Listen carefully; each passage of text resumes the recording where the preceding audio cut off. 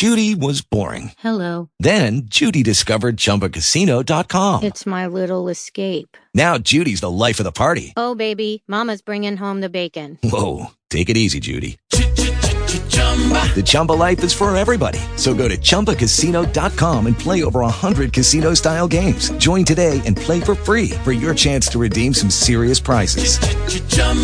ChumbaCasino.com. No purchase necessary. Void where prohibited by law. 18 plus terms and conditions apply. See website for details. Talk show. Recorded live. His daddy gonna probably pick him up. His daddy came with me to the hospital.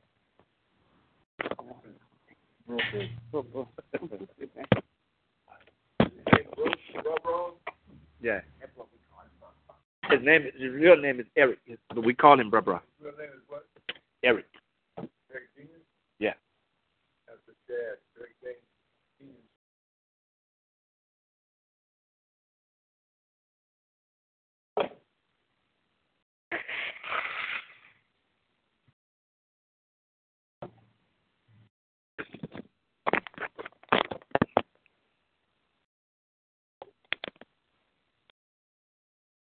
Are we on? Ready? Welcome into this place. Welcome into this broken vessel. You desire to abide in the praises of your people. So we lift our hands as we lift our heart, as we offer up this praise unto your name. Welcome into this place. Welcome into this broken vessel. You desire to abide in the praises of your people. So we lift our hands as we lift our heart, as we offer up this praise unto your name. Welcome into this place. Welcome into this broken vessel. You desire to abide in the praises of your people. So we lift our hands as we lift our hearts, as we offer up this praise unto your name. So we lift our hands as we lift our hearts, as we offer up this praise unto your name. So we lift our hands as we lift our heart, as we offer up this praise unto your name. Amen. We thank you, our Father and our God. We give praise, glory, and honor to you once again for bringing us to this point in time in our lives, dear God, that we can expound upon your holy word. We thank you for your grace and your mercy. Thank you for your protection that encamped round about us throughout the course of this day, protecting each and every one while we was absent one from another, keeping us safe from hurt, harm, and danger, fighting our battles and giving us the victory over every work of our enemy. Lord, we come to give praise, glory, and honor unto you because you're worthy to receive the praise, because you're God and God alone. There's none like you in all the earth. And we thank you for being our God, allowing us to be sons and daughters of your kingdom. Now, Father, as we come before your throne of grace and mercy, Lord, open up and reveal your word unto us. Out of the wisdom and knowledge of your word, dear God, give us the revelation, dear God, that we may make application and we may be the people of God that you have called for in these last and evil days. In Jesus' name we pray. Our lesson, 2 Samuel chapter 22. Chapter 22 of 2 Samuel.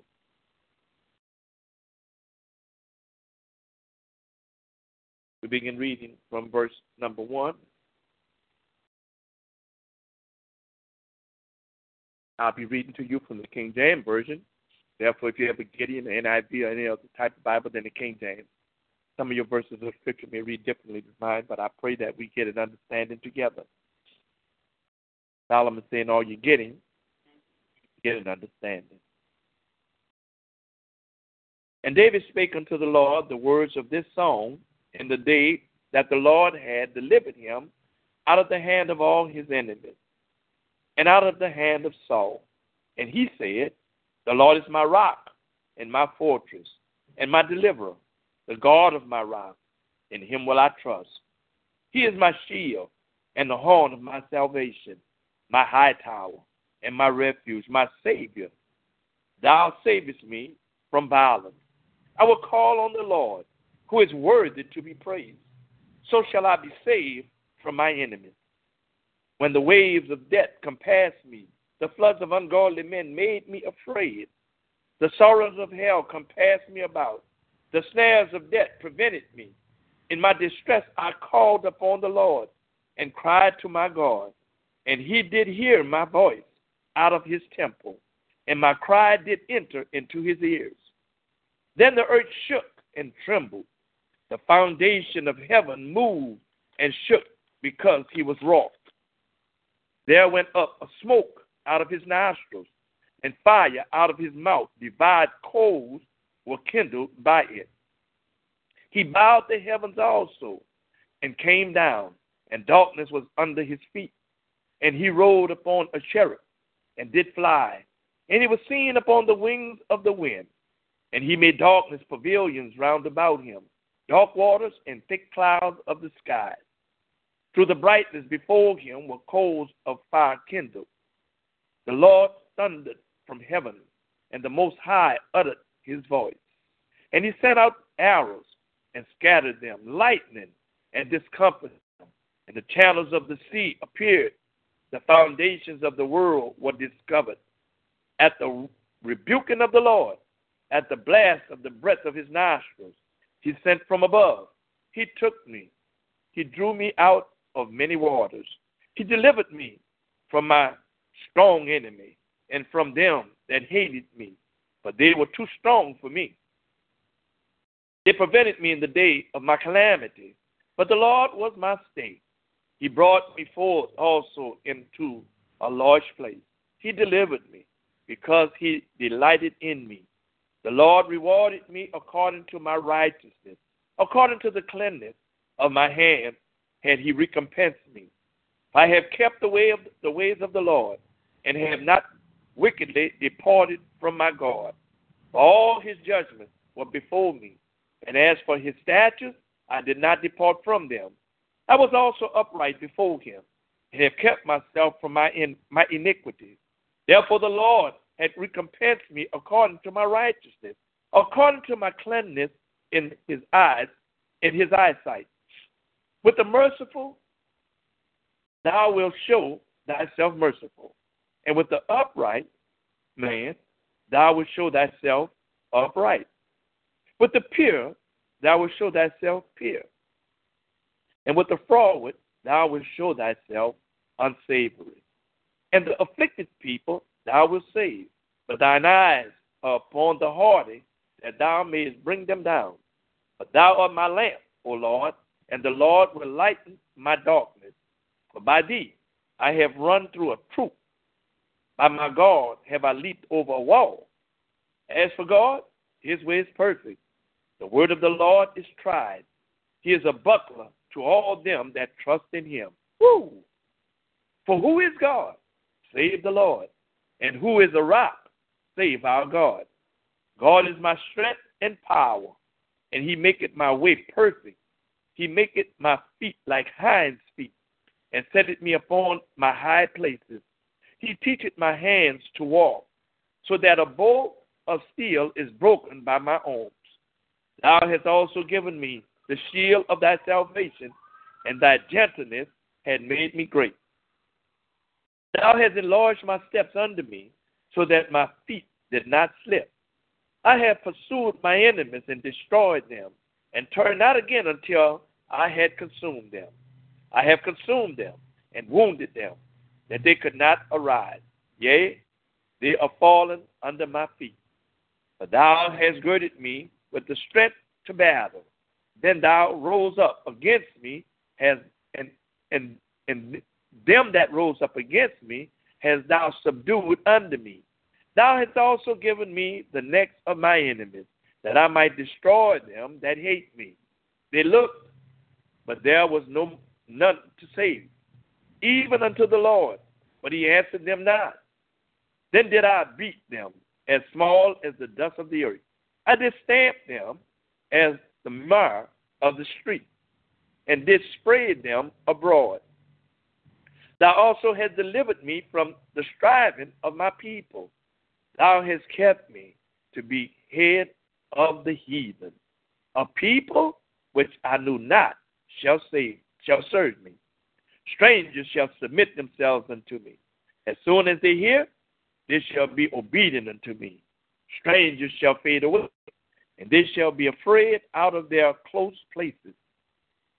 The Lord liveth, and blessed be my rock, and exalted be the God of the rock of my salvation. It is God that avengeth me, and that bringeth down the people under me, and that bringeth me forth from my enemies. Thou also hast lifted me up on high above them that rose up against me. Thou hast delivered me from the violent man. Therefore I will give thanks unto thee, O Lord, among the heathen, and I will sing praises unto thy name. He is the tower of salvation for his king, and showeth mercy to his anointed, unto David, and to his seed forevermore. 2 Samuel chapter 22, verse 1 to verse 51. May the Lord add a blessing to the reading here and do of his holy word. What a chapter of praise. Everything he's doing here is giving praise to God. Everything he's been through, everything he escaped, everything he got over, everything he went through, all the praise, all the glory, all the honor went to God. Now he's the king of Israel with a whole army behind him, with the power of all the men that served him, but he didn't give the people no credit. You don't see him taking credit, and you don't see him giving credit to the army that he had with him. All the credit, the glory, and honor went to who? Went to God. It teaches us that regardless of what we go through, regardless of how we come out on the other end, all the praise go to who? Go to God. Go to God. Let me remind you today. When we take glory away from God, we put ourselves in harm's way. When God had called Moses, look at all the wonderful things Moses did in God's name. Went down into Egypt, knowing that the Pharaoh that was down there was seeking his life because he had killed an Egyptian soldier. But God said, look, I took care of that for you, Moses. I need you to go down there and tell Pharaoh, let my people go. He went down there. He spoke. He preached. He did signs and wonders that God had given him the power to do. Brought him through the wilderness.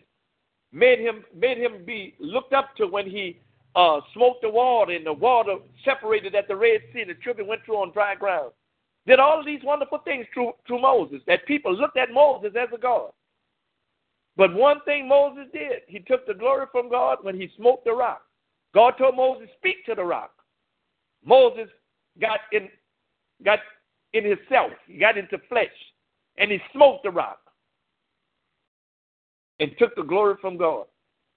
And when he did that, God allowed him to get to the Jordan River and look from the mountaintop to see the promised land. But God said, you won't go into it. We got to be careful when we take glory from God. Everything we do, every morning we wake up, every night we lay our head down, we got to give God his glory. We got to give him his praise. We got to give him thanks. Because we didn't make it through this day on our own. God brought us through this day. You don't know what kind of things was lurking around you that God saved you from. Therefore, when we get back in faith, we ought to thank God. Say, Lord, I thank you for keeping the correct and the enemies away from me. Thank you for fighting my battles. Because there's battles that God fights for us that we don't even know about, that we don't even see. And this is what David is doing here. This whole chapter is nothing but praising God. And he's giving such praise that he made a song. He made a song out of it. This same song, some of these same things that's quoted in 2 Samuel chapter 22, look at Psalms 18. It's in there too. In Psalms 18, it's in there too. The 18th book of Psalms, it's in there. Now, why do you think that David is giving God all this praise? If you've been following this second book of Samuel, David had been through hell. And the hell he'd been through, he brought it on himself.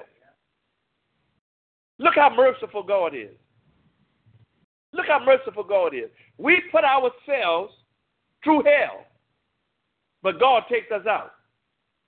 He let us feel it. He let us feel it because they call that chastisement. And he said, those that I love are chastened. He said, but if I chasten you not, then you're a bastard child. That's what his word says. That if I don't chasten you, if you don't submit to chastisement, then you're a bastard child. You know, you got some children that we raise, that people raise. If you try and put chastisement on them, they talk about calling the police for you. You got some of them that got some bulk on them, they want to raise their hand back up at you. But God say, if you don't submit to chastisement, then you're a bastard child. You're not of mine. And so David here is giving God praise because now he can see the light at the end of the tunnel. His own son rose up against him. His son raped his daughter. Now two of his sons is dead. One person tried to get the whole nation of Israel, the tribe, to rise up against him. God took care of all of that for him. God took care of all of that for him. I don't care what people you got with you. I don't care what kind of lawyer you got, what kind of doctor you got. I don't care who's out there standing at your side saying, man, if they mess with you, I'm going to fight with you. God is doing it. God did place you in the hearts of these people that God is fighting your battle. You might see the person, but it's not the person. It's God moving inside that person fighting for you. And David is acknowledging that. We have to acknowledge the fact that regardless of who God put in our life, it's nobody but God. Do you realize everybody you meet is only because God called them to cross your path? Everybody that we meet that has been a blessing to us in some form or fashion is only because God allowed you to meet them. God allowed them to cross your path. And so David is acknowledging everything that's going on in his life. It was nobody but God. Look how you start off here. Now, this right after they had all of these battles, and who they was having all these fights with? The last 6-7 chapters verses, the last 6-7 verses of the 21st chapter, they was fighting what? Giants. And every giant they fought, they got the victory. One of the giants almost was about to kill David until one of the men came to his rescue. And so now, since all of this battle is over, David rise up now to give God praise. Look what he said. And David spake unto the Lord the words of this song. He starts singing about the Lord. Do you remember when the children of Israel crossed through the Red Sea? What did they do once they got over the other side? They murmured against God. Miriam, Moses' sister, got the congregation of people together and they began to sing songs. They had a praise party going on. They had a praise party. Look, they got a song that they sing, say, don't wait till the battle's over, shout now. Shout while you're in the battle. Give God praise while you're fighting the battle. While you're going through it, when things don't look like it's going to work out, give him praise then. And God's going to fight for you because you let God say, Lord, whatever I'm going through right now, I trust you with it. That you're going to get me through this some way, somehow. I'm going to get the victory in this situation. It don't look good. It don't sound good. But God, I know that you're good. And this is what David is saying here. He said, and David spake unto the Lord the words of this song in the day that the Lord had delivered him. He did this when the day that God delivered him. When he got delivered, he began to give praise to God. Out of the hand of all his enemies and out of the hand of Saul. He's remembering, he's talking about what he'd been through. And he realized that what he'd been through, he never would have made it if it had not been for God. Without God, we can do nothing. David wrote in one of the book of Psalms, he said, if it had not been for the Lord who was on my side, my enemies would have overtaken me. The pains of death would have swallowed me up. Look what verse 2 says. And he said, who's saying this? David. And he said, the Lord is my rock. Now, what is a rock? A rock is something that's solid. That's what a rock is, something that's solid. And it depends on the size of it. If it's a large rock, then that means that it's unmovable. It's something that's solid. You want to stand on something that you can bank on? Stand on that rock. Jesus Christ is the rock. He's that solid rock. The songwriter said everything else is sinking sand. But on Christ, the solid rock I stand. He's the rock. David said, the Lord is my rock. He knew that he was able to depend on God. If he could depend on the people and nobody else, he knew he could depend on the Lord. Who are we dependent on today? Depending on people? Depending on money? What are we dependent on today? If we read in the 6th chapter of Matthew, in the 33rd verse, look what he said. Seek ye first the kingdom of heaven and all of his righteousness, and all of these things shall be added unto you. So if we put our trust and our dependence upon God, then everything we need, he has it. Everything we need, he has it. But we can't play church. We got to be the church. We can't try and play a mind game with God because God can't be played. He can't be played. He said, look, I know your thoughts from afar. God ain't going to let us use him. God is not like man, like you can get over on God and just use him up. Then when you finish, you walk away. You walk away from him. No, God is not like that. God will put you through some things to make you really look up. He'll put you through some things and make you really look up and say, God, you do rule in the hearts of man. God will make you out a believer. You can't play with God. You can't play with God. David said, look, the Lord is my rock. He's solid. That's something I can trust and depend on. I can stand on this. That's more or less what he's saying here when he said the Lord is his rock. This is something that I can stand on. What are we standing on today? What are you trusting in today that you think you can stand on? You can be up today and down tomorrow. But God is the God that's always standing. The flowers may fade and the grass may wither, but the word of the Lord shall stand for how long? Forever. The Lord is my rock and my fortress. Now, what is a fortress? A place that you go in a time when a battle is coming. And so David is saying, God is all of these things to him. He's not only a rock that I can stand on, but he's a place that I can go in and hide. I could find refuge and safety in him. He's my fortress. That's the place where the battle comes from. When the enemy is trying to attack the city, the fortress is there, and people are shooting the arrows and different weaponries from the wall, from the fortress. And my deliverer, the God of my rock, in him will I trust. The Lord is my rock, my fortress, my deliverer. Woo! That's a whole lot that you can put on one person. Like some people say concerning their spouse, oh, she or he is my friend, they're my lover, they're my wife or my husband. You know, I can depend on them and this, that, and the other that they say about this individual. Why? Because time has proven these things to one another. That regardless of what storms come in our marriage and our life, we still standing together. We withstood all of this together. And so that put dependence and trust in one another. And so this is more or less what David is saying. All the things that he had been through, God had proved himself to be everything that he's saying here. He's my rock. Because I can depend on him. I can stand on him. He is my fortress.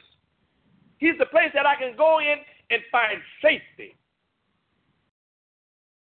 And he is my deliverer. Now, the rock he's standing on, the fortress is the place that he goes in when the battle is raging. But although the battle is raging, he said God delivered him. Through all the things he'd been through, God was the one who delivered me. He is my deliverer. The God of my rock. In him. Not in no people. Not in the money. Not in the house or the cars or the friends. But in God, I'm going to put my trust. We trust people. But what happens when we call on people at times? They're busy. They can't answer the phone. I'm going to call you back. You're waiting and you're waiting on people. But when you call on God, the one songwriter said he may not come when you want him, but he's always right on time.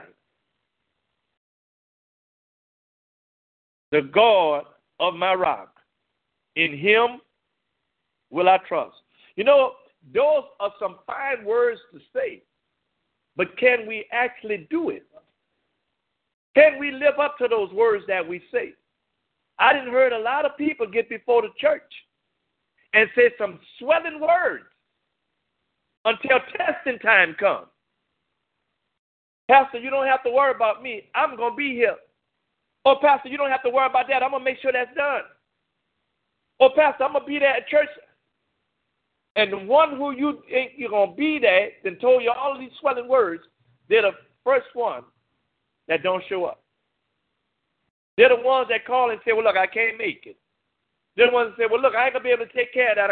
I got to work, my work schedule changed. There's always an excuse that comes up.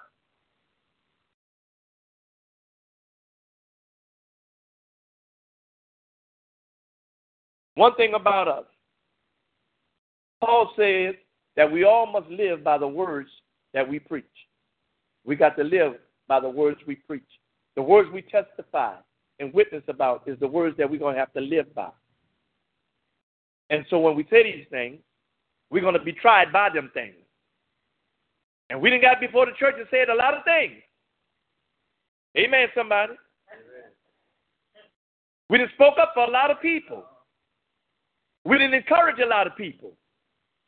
But now it's time for you to put that trust. You're trying to preach and teach trust in somebody else.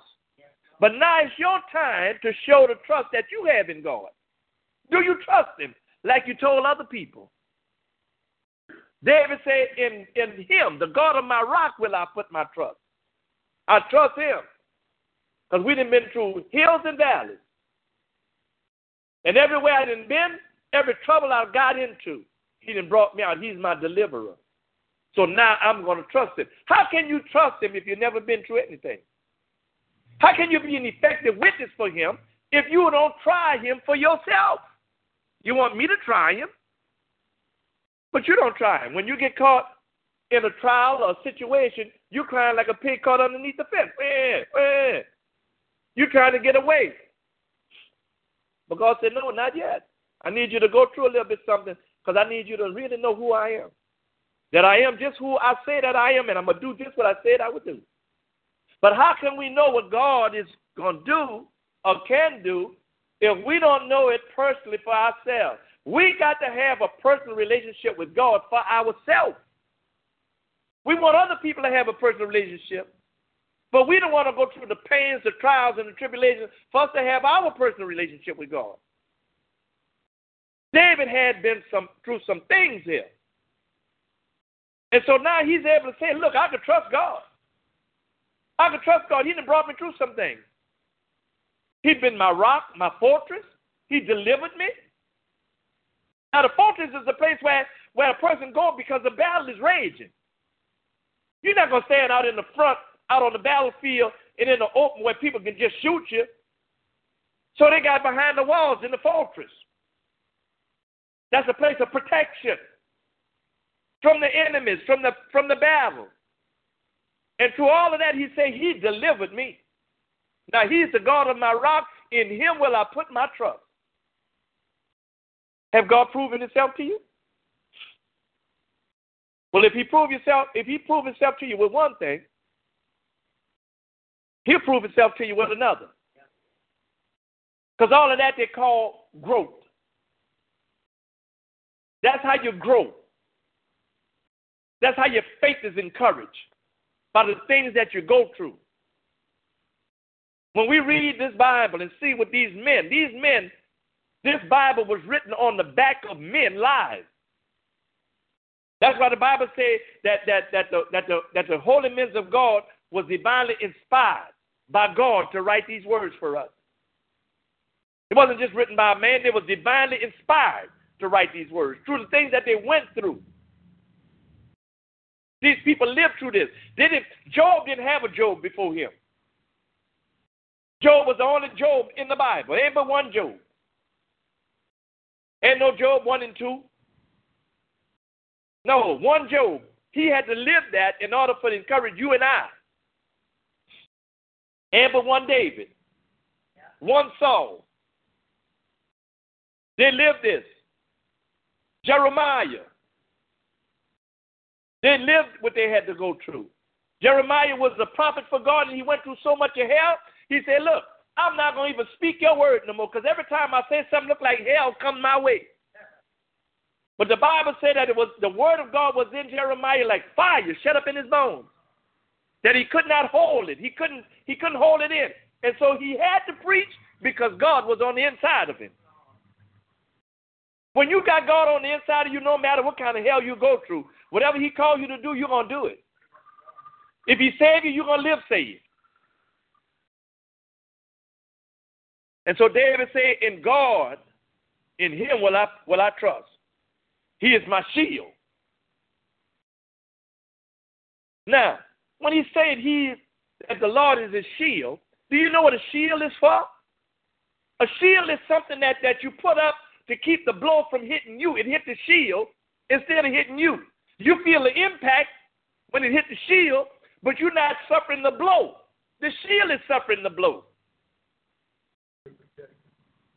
What did Isaiah say? He was wounded. He was bruised. And the chastisement of our peace was where? Not on me, but on him. Everything that we had to deal with, he suffered it first. Wounded for my transgression. Bruised for my iniquity. All of this was mine, but he took it. He was my shield. He shielded me from this. When he went through that meant now that I don't have to go through it. I might have some aches and pains in this life because the Bible says the appointed was for man to die, but after this comes the judgment. So now I don't have to be judged because he's my shield. He has shielded me from the penalty of sin. He became sin for me. He became a curse for me upon the tree. Cursed is the man who hangs from the tree. Christ hung on a tree. When they put that rugged cross together, it was made from a tree. Cursed is the man that hanging on a tree. He became a curse for me. So I don't have to worry about dying a second death. Oh yeah, I know I got to die the first death. Everybody dies. It's appointed once for man to die. That's not the death that we have to worry about. It's the second death we have to worry about. But since he died on the cross for me, and I accept him as my Savior, I don't have to be concerned about the second death because he saved me from that. And so he became my shield. He shields me from the hellfire. Everything that Satan comes at me to try and get me to turn away from God, he shields me from that.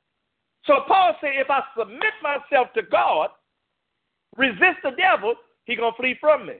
Why? Because he's my shield. He protects me from all hurt and danger that the enemy tries to throw at me. Put on the whole armor of God, that we may fight against the wiles of the enemy. We got to put it on, brother.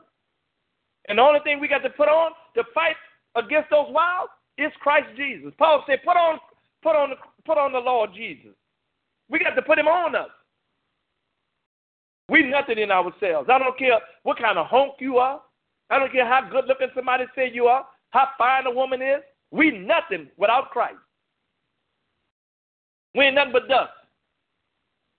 From dust we came, from dust we're going to go back to. I ain't never saw, in my 70 years of living, I never saw nobody come here looking like a Coke bottle, then turn into a 2-liter. That shape ain't going to last always. Those good looks ain't going to last always. But Christ lasts forever. He is forever. He's everlasting. Christ is everlasting. So we can't put our trust in our looks. We can't put our trust in how we are shaped that people desire or lust after. We got to put our trust in God. That's the only thing going to matter when it's all said and done. Because we all got to stand before him.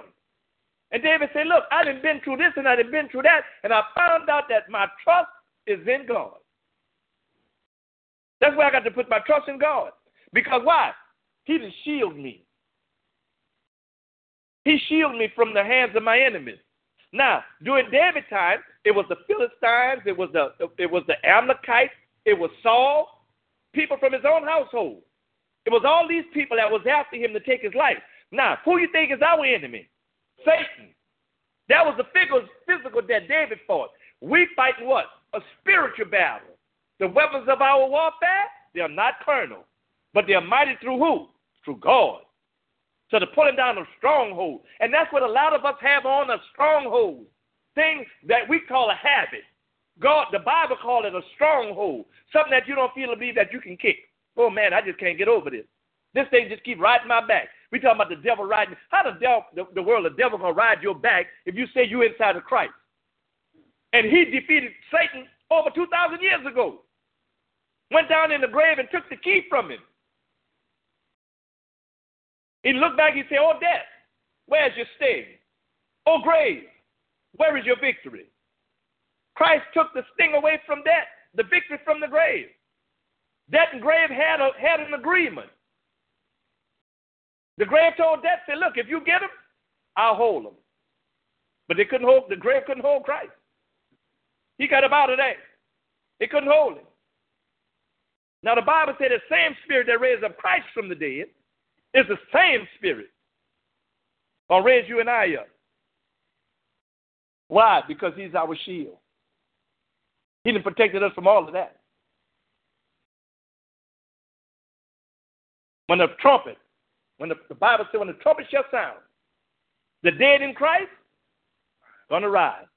And we which are alive and remain gonna be caught up in a moment, in the twinkling of an eye. He said, look, when the earth is burning with a fervent heat, he said, look, when that time comes, he said, heaven and the earth going to burn with a fervent heat. And when all of that stuff start burning, We ain't going to be here to go through that.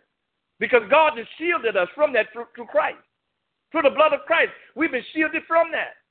He said, because all things are going to become new. They're going to have a new heaven and a new earth. Everything's going to be new.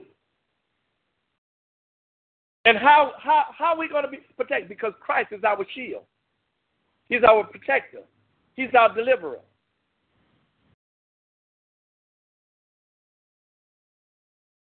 And the horn of my salvation. Now, when you talk about a horn, that's giving a sight to something that's instrumental, right? And what a horn gives, it gives off sound. It calls attention. It gives sound. Every time when you're sitting in a quiet place and something drops or something, you're looking around, what was that? And so David said, look, he's the one we got to look to. He's the horn. Where did that sound come from? It came from, Lord have mercy. It came from God. Where did that victory come from? It came from God. How did my situation get turned around? It came from God. He's the horn. He's the horn of my salvation. Where salvation come from? It comes from God. God prepared a body for Christ. He said, God gave his son, and the son did what? Gave his life. He said, to this end, he said, for this reason, for this purpose was I born, and to this end was my cause. He was born for this. He was born to give his life. He knew what he came for. And so salvation comes from him. That's the only place we get salvation in. It's through Christ.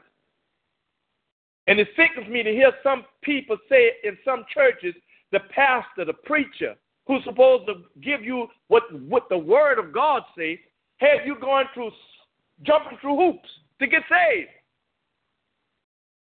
When the Bible says, whosoever call on the name of the Lord, the same shall be saved. That's what the word of God says. With the heart, Romans 10:10, with the heart man believe unto righteousness, and with the mouth confession is made unto salvation. But you got some churches having you going through classes, going through this, that. Look, I can understand you teaching young Christians until they be able to grow. I can understand that. But when you have to have classes for a person to be saved, there's a problem with that. I got a problem with that because it's not biblically sound. That's not what God says. That's something that a church, a denomination, then picked up and put in the church that people will go through. So people could brag, I went through this. I got me a certificate on the wall. I got this and I got that. Baby, do you have Christ? That's all that matters. Because the certificate on the wall, when the world comes in there, that certificate gonna burn up too. And you got people carrying all of this prestige, trying to make themselves look like they're more important than God. And got people jumping through hoops because they got to go to classes before they can get saved. Come on. We as a church, we got to do better than that.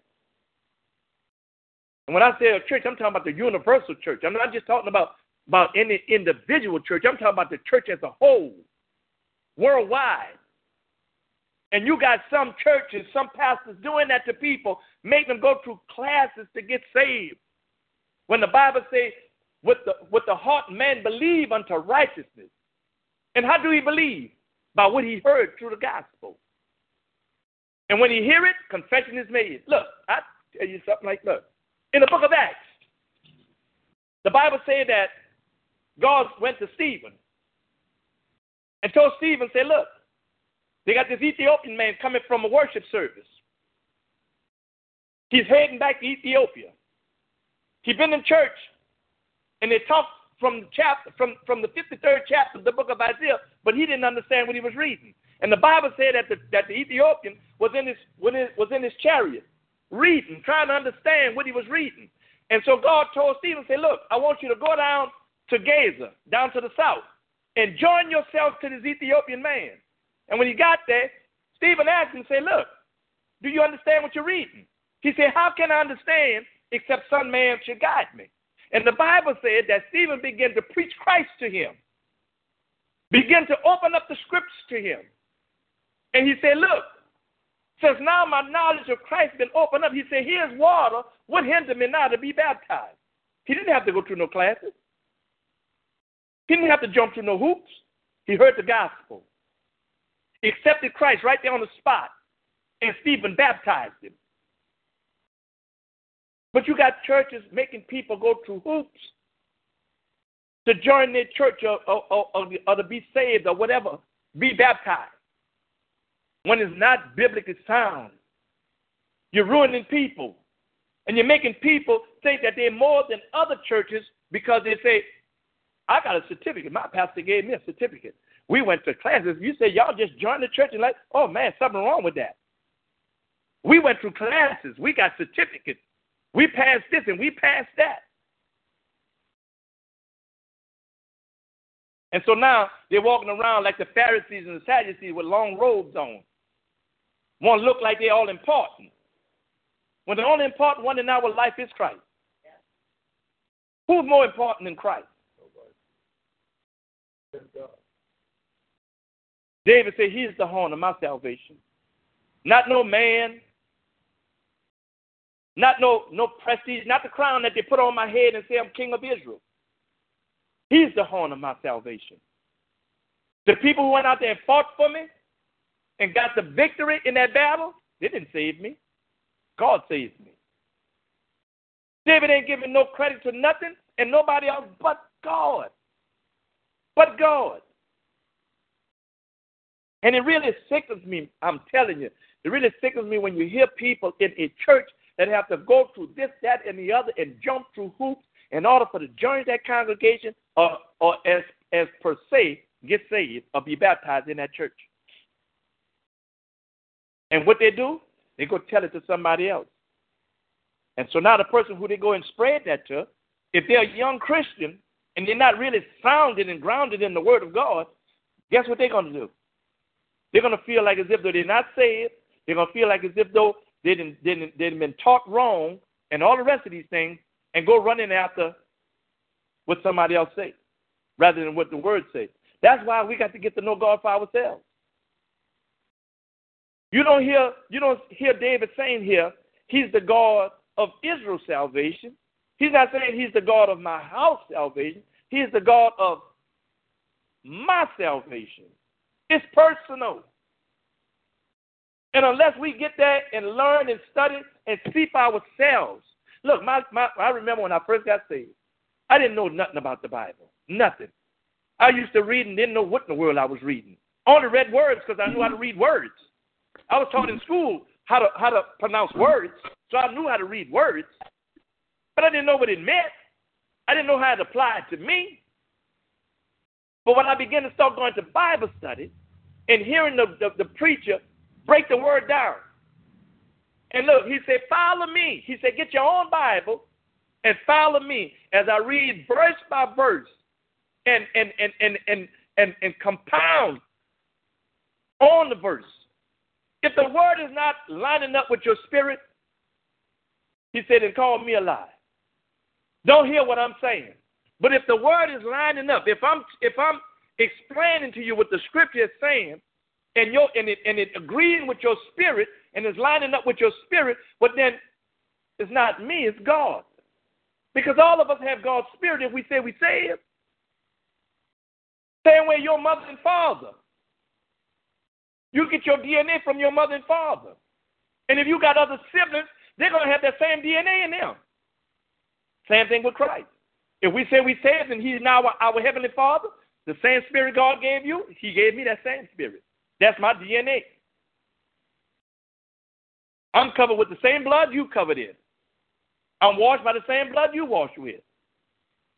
I'm saved by the same blood you were saved with. So what's make us any different? Nothing. Nothing make us different. The only thing different between us is how we talk. That's why Paul had told the church, he said, look, believe on the same thing. Speak the same thing.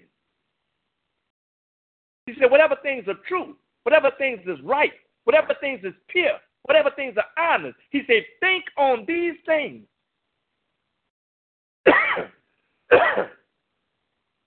We all have to have the same mind. He said, let this mind be in you, which was also in Christ Jesus, who thought it not robbery to be equal with God. We got to think on God's word, not on what the preacher's saying that we got to do because they made up these rules and regulations in their church. David said that the Lord was the horn of his salvation. A horn is the thing that gets a person's attention. Look, see, in ancient times, they had different types of horns. They had these trumpets that they blew. One sound was for war. One sound was for to assemble the people together, get the congregation for worship. Another one was for to warn the people that the enemy was approaching. And so the horn was the thing that got the people attention. Oh, I heard this sound of horn here. That means for the congregation to be gathered together before God.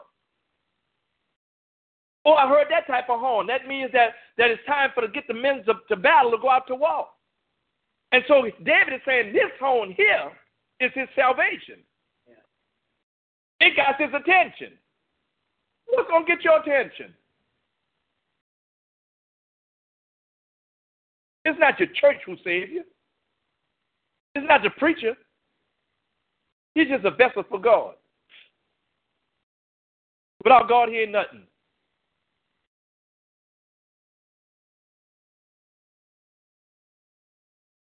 My high tower and my refuge, my Savior, thou savest me from violence. Look what all David said that God is to him. The next time you're on your knees, or you're sitting down, or wherever you're at, saying your prayers, let God know what he means to you. And he ought to mean more to you than a dollar, a house, a car, or a job. David don't mention anything about no financial situation, any of that. He said, he's my high tower. He's my refuge. He's my Savior. And he saved me from what? From violence. All of these things he did for him. Because guess what? If you don't have that, what could money do for you? Michael Jackson, Elvis Presley, Whitney Houston. A lot of these people had all the form and money, the fame and all of this. And what happened? Could that money and all that fame save them? It was miserable. Michael Jackson died from an overdose of prescription drugs because he couldn't even sleep. He couldn't sleep. Started off with a pain medication because of a commercial he had made and his hair caught on fire. And from that, it went on and on and on, and it got worse and worse and worse. All that money couldn't do him no good. All that fame and fortune couldn't do him no good. Whitney Houston, same thing. Elvis Presley, same thing. And many more after them. All these athletes dying at young ages because they take all of these enhancement drugs to make their muscles big and so they can go out there and live in the professional world. And what good has it did them? Al Alzado, this boy here dried up from cancer from taking all these drugs. A lot of them is trying to sue the NFL right now because they ain't worth a quarter. Look at this boy who had the running back was for the Houston Oilers, Earl Campbell.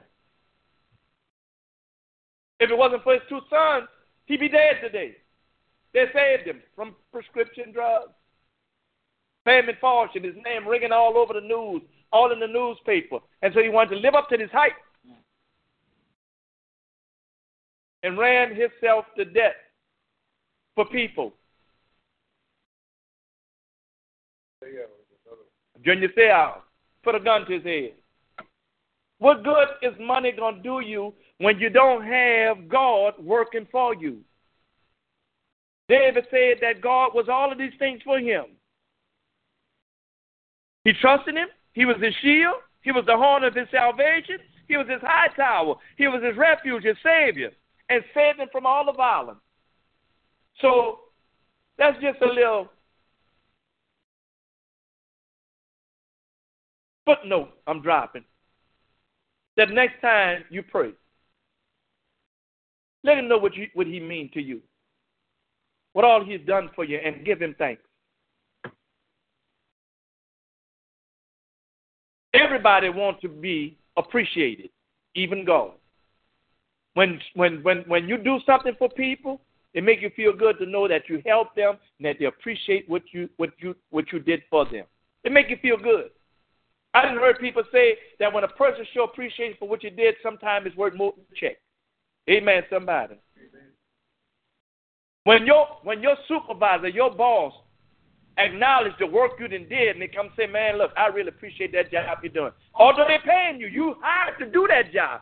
But the man come and acknowledge what you done did, and it make your chest poke out, make you feel good, even on a payday. You acknowledge what the person had told you much more than the check you got in your pocket. Because now you know somebody appreciates your effort. And that's the same thing with God. God wants to know that we appreciate what he do. He's a jealous God. I pray that something we said through these few verses of Scripture tonight have been a blessing to someone and have opened up our eyes of understanding that we need to give God his credit. Yes. And what is his credit? Praise. That everything that had breath, Praise ye the Lord. praise ye the Lord. So we thank God tonight for his word on tonight. Next week, we're going to open up and find out what some of the scriptures, verses of scripture we covered, what do you see in it? What do you get out of it? We want to hear you come, give some feedback on what you see, how it made you feel from what have already been opened up to you. Because it's always when somebody begins to open something up, we begin to see even more. And the more thing we see, ourselves. I don't know about you, but that's the first thing I see is me. It's not my brother, nor my sister, but it's me, oh Lord, that stand in the need of prayer. That concludes our study for tonight.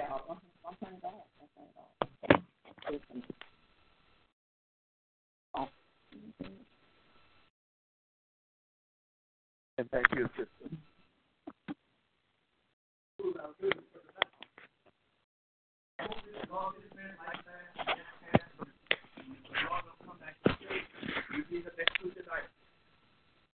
With a word from God. That's what you got to pray for, a word from God.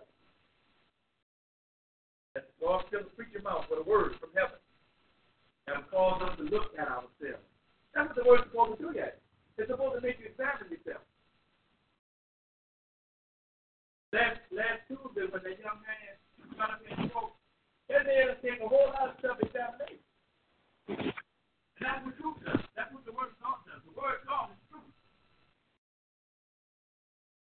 That's what the word of God is. It's supposed to be true. It's all true. That every man is your lie. That God be true. That God be true. And so it's supposed to help us to take self-examination of ourselves. And when we do that, then we start making my people Walk over my name. will humble themselves, pray, and seek my face, turn, make a change. He said, then when I hear from heaven, then I'll heal your name. I'll forgive you. Right in the same chapter, you're going to hear David say, he opened his ears and he heard.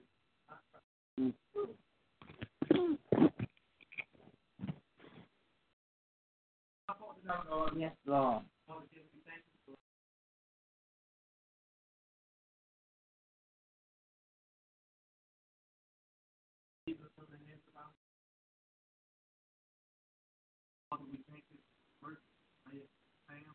I don't understand.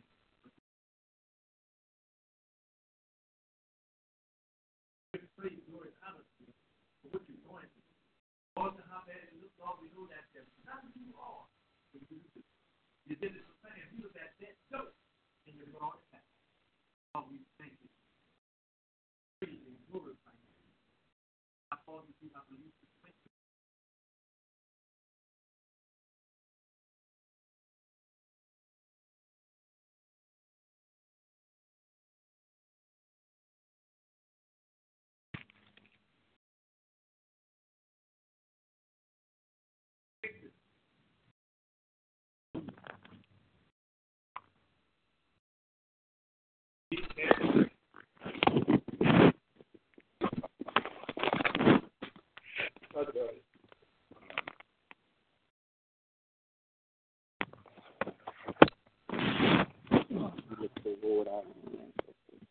Yeah. He didn't want to go to sleep last night.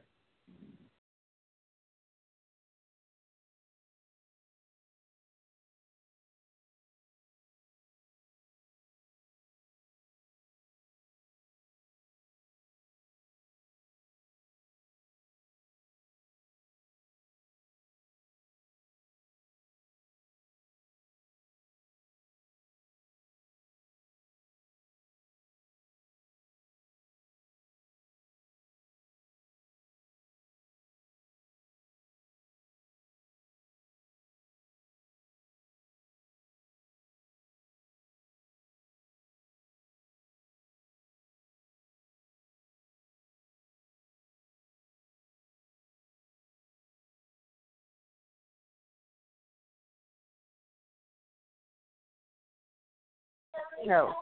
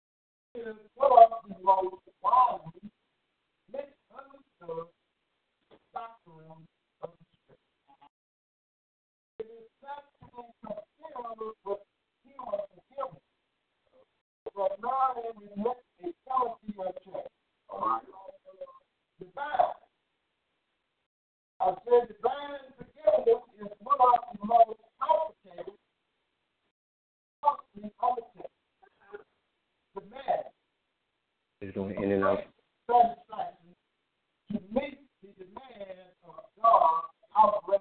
I got sick.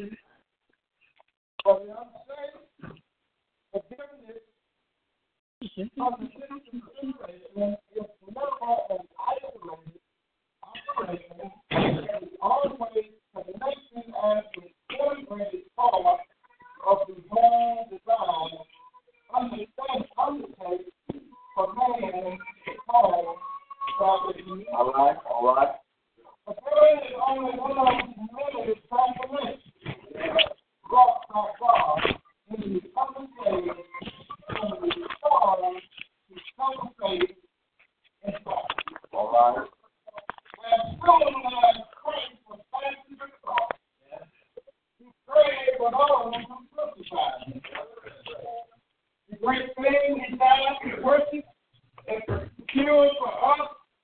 was the forgiveness of sin.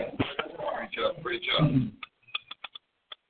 This was probably spoken as the cross was Christ nailed to it, was lifted up and planted in the ground with a rough shock of discreditable agony. All right. He hastened to apply the first outcushion of that redeeming blood. All right, preacher. His plan to earth was that he might prove God's readiness to forgive men. Yes. And now he includes in that readiness even his murderers. All right, preacher. Soldiers. Yes. Ammonites. Seekers. Yes. Well. Herod. Yes. Prophets. Yes. And all men everywhere. Jesus asked God to forgive the people who were put into death. Yes, sir. That's right. The Jew leaders. Yes. Romans politicians. Yes. Set it up. Enemy folks. Yes. Bystanders, and God answered that prayer by opening up the way of salvation. That's right. Even to Jesus' murderers. All right. The Roman officers and soldiers who witnessed the crucifixion say, truly, Yes, sir. truly, that was the Son of God. Yes. So many priests was converted to the Christian faith. Yes. Because we are all sinners.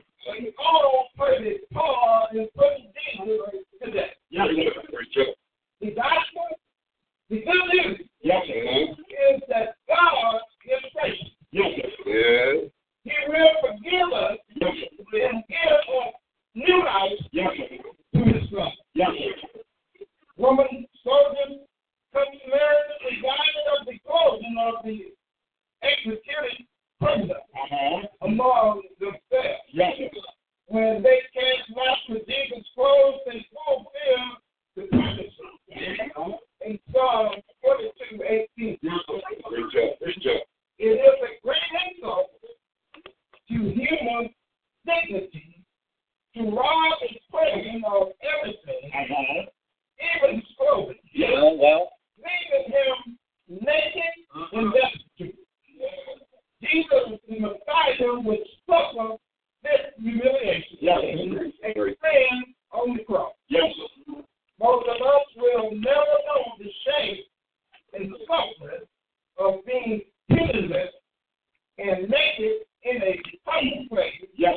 as many of the generals did during the national Holocaust. Yes. It was the custom to put a title above the head of the crucified. Yes, sir. Yes, sir. And to indicate the crown. Yes. Order that the title, Yes. Jesus of Nazareth, the King of the Jews, Yes. should be placed on the center cross. Alexander expressed it excellently. In Hebrew, the sacred charm of patriarch and secret. In Greek, the musical and golden charm which gave a soul to the object of seeing and exciting to the abstraction of philosophy. The Latin, the dialect of a people's original that strongest of the sons of men. Okay. The three languages represent the three races. Yes. In their ideas, revelation, art, literature, progress, war, and truth. Whenever these three desires of the human race exist, wherever annunciation can be made in the human language, wherever there is a heart to sin, a charm to speak, and I to read, the cross has been. Yes. The place for them to sin. Yes. The Lord Jesus was crucified outside the city limits. Yes. The exact location is no longer known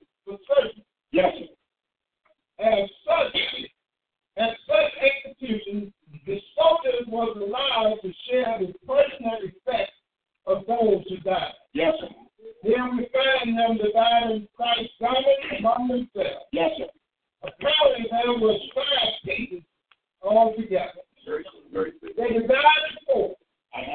But there was still the tunic, which was without seam and could not be cut up without making it worthless. Yes, sir. They cast lots for the tunic. Yes, sir. And it was handed over to the unnamed women. Look, I said, little did they know that those that in doing this, they were fulfilling a remarkable prophecy. Yes, sir. Written 1,000 years from 22:18. These fulfilled prophecies remind us of first that this book is the inspired word of God, and that Jesus Christ is indeed the promised Messiah. God bless. Wake up.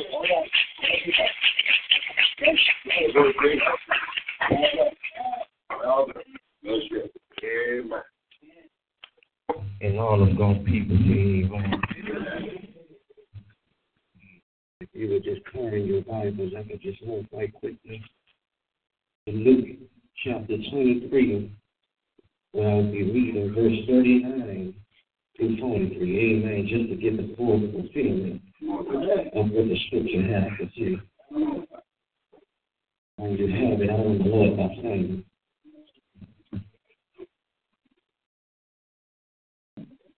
And it reads, and one of the malefactors that were hanging railed on him, saying, Thou art not thou the Christ, save thyself and us.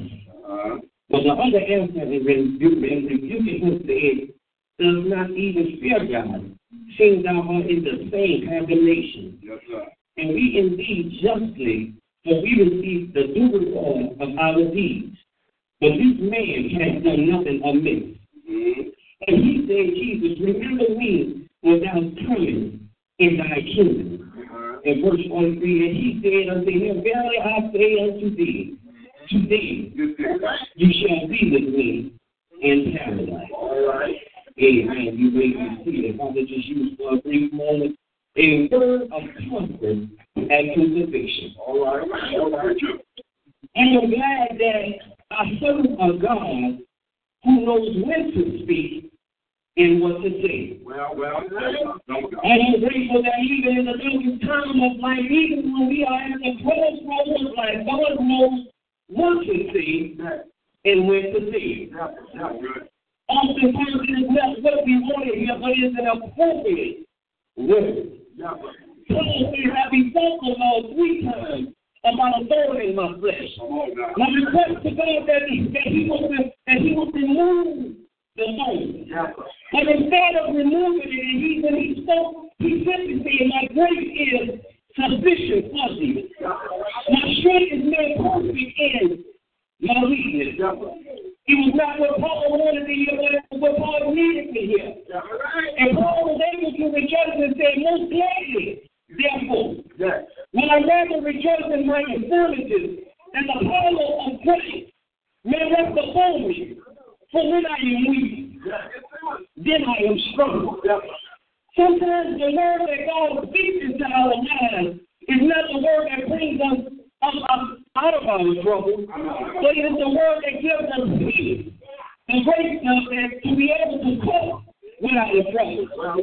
And I thank God that He has not always done me out of my stuff. And I praise Him for bringing me through my stuff. Every fellow could have said it better.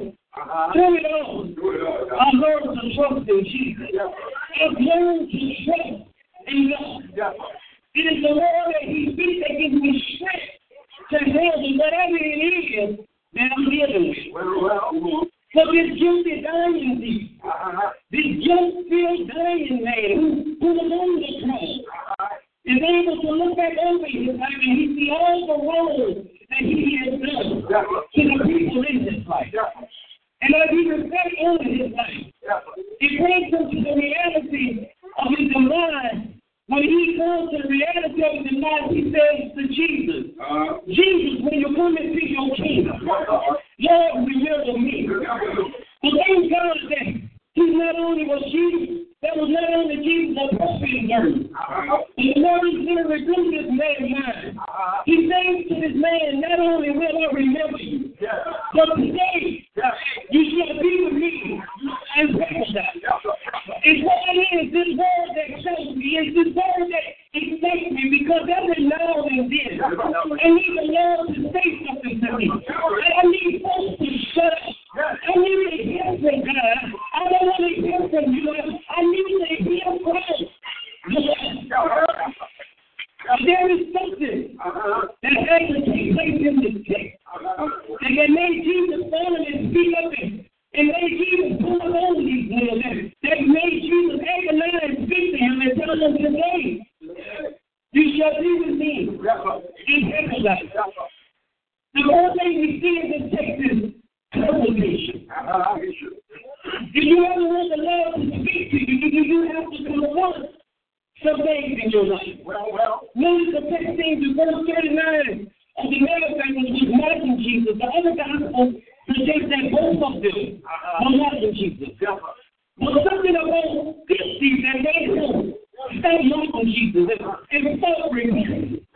Something about Jesus that made you turn from your ways. This man has only spent 3 hours with him. He has only been on the cross with him for about 3 hours now. And when you would discover that the Bible says, after this, heaven and darkness fell over earth on verse 12 years old. It was something about Jesus. It was not the miracle of midnight at midday. It was not the miracle of the shaking of the ground. It was not the miracle of the opening of the tomb. It was not the miracle of the reaching of the veil of the temple. It was something about the person and the personality of Jesus that made him want to change his will. There are some people in this room. You don't know a whole lot. You know there is something about Jesus that makes me love people that hate me. There is something about Jesus that makes me have joy in the midst of my soul. There is something about Jesus that gives me peace in the midst of my soul. There is something about Jesus that makes me confront from stuff. If you just give me 4 more minutes, I'll just get everyone out of your way. Something about the person and the personality of Jesus that made him turn and rebuke his way. Something about God that made you turn away from what you was used to. You knew you liked it, but it was something about the Lord that made that taste come out of your life. It's something about the power of the Holy Spirit. That makes you not love the way you're not used to. That makes you want to be a little better thing by day. I'm sorry, I didn't mean to get excited, but I'm just happy about the fact that I know he's in my life. He gives me joy in the midst of my soul. He's the cause of my joy. He's the cause of my peace. Something about him not only made him turn from his ways, turn from his sins, but something about Jesus made him realize he had judgment of him. There is something about our Savior that reminds us how we ought to live our lives. There is something about our Savior that reminds us how to treat one another. To let us know that we just can't get away with doing things the way we used to do it. But we must realize there is a heaven to gain and a hell to shun. And we got to realize there is a crown. There is a crown that we want to wear. That we must start to speak up and live for our Savior. There is something about it that makes us confront. Anyway, just give me 3 more minutes. Let me hurry up. Let me see that as perfection. Many of us want to hear from God. What is perfecting our Savior? The text says in this verse, he rebuked the man in verse 40. But in verse 41, he started confessing. We did what we did. We did what they are accusing us of. Look, we are guilty, but this something wrong. Lord, there is something about Jesus. That man is convicted. He left his guilt that he said he had done no wrong. But if you want God to speak in your times of storm, in your times of trouble, you got to start one up. And it says everything is going to be all right between you and God. Open up your mouth and say, Lord, I've done wrong. When you speak and confess your wrongs, and the Bible says He's faithful just to forgive you and to cleanse you of all unrighteousness. Is there anybody here that knows I can lift the burden of sin? When you learn how to confess your sin, He confessed His guilt. So not only was He guilty, but the greatness of Christ demanded that He confessed His guilt. What do you mean, preacher? Well, when you look at Jesus and then you look at you, no, they are not anybody else, not the preacher, not the deacon, not the mother in the church. Because as long as you are looking at other people, you will always find something in their lives. Living off that you got there. But then when you look at God, and when you look at yourself, you'll be like a probably idea. What is me? What I am, I'm going. In the next day, I'm through. Not only must we deal with this confrontation, you have to deal with your stuff. And then we see the confession. Stop lying that this everything is all right. The last day I got closed. Let's talking to you about the consolation.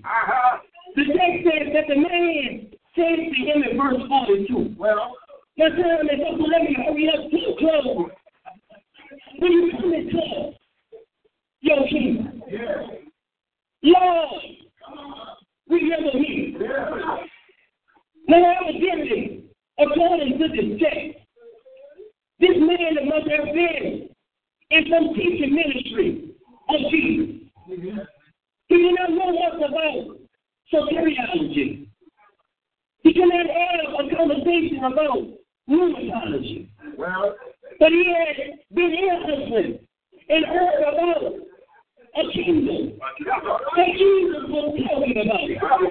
And you said to Jesus, when you come into your kingdom, Lord, remember me.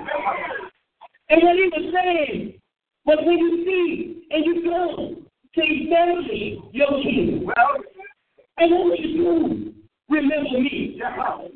But Jesus replied and answered and said, I don't have to wait until I get into my kingdom.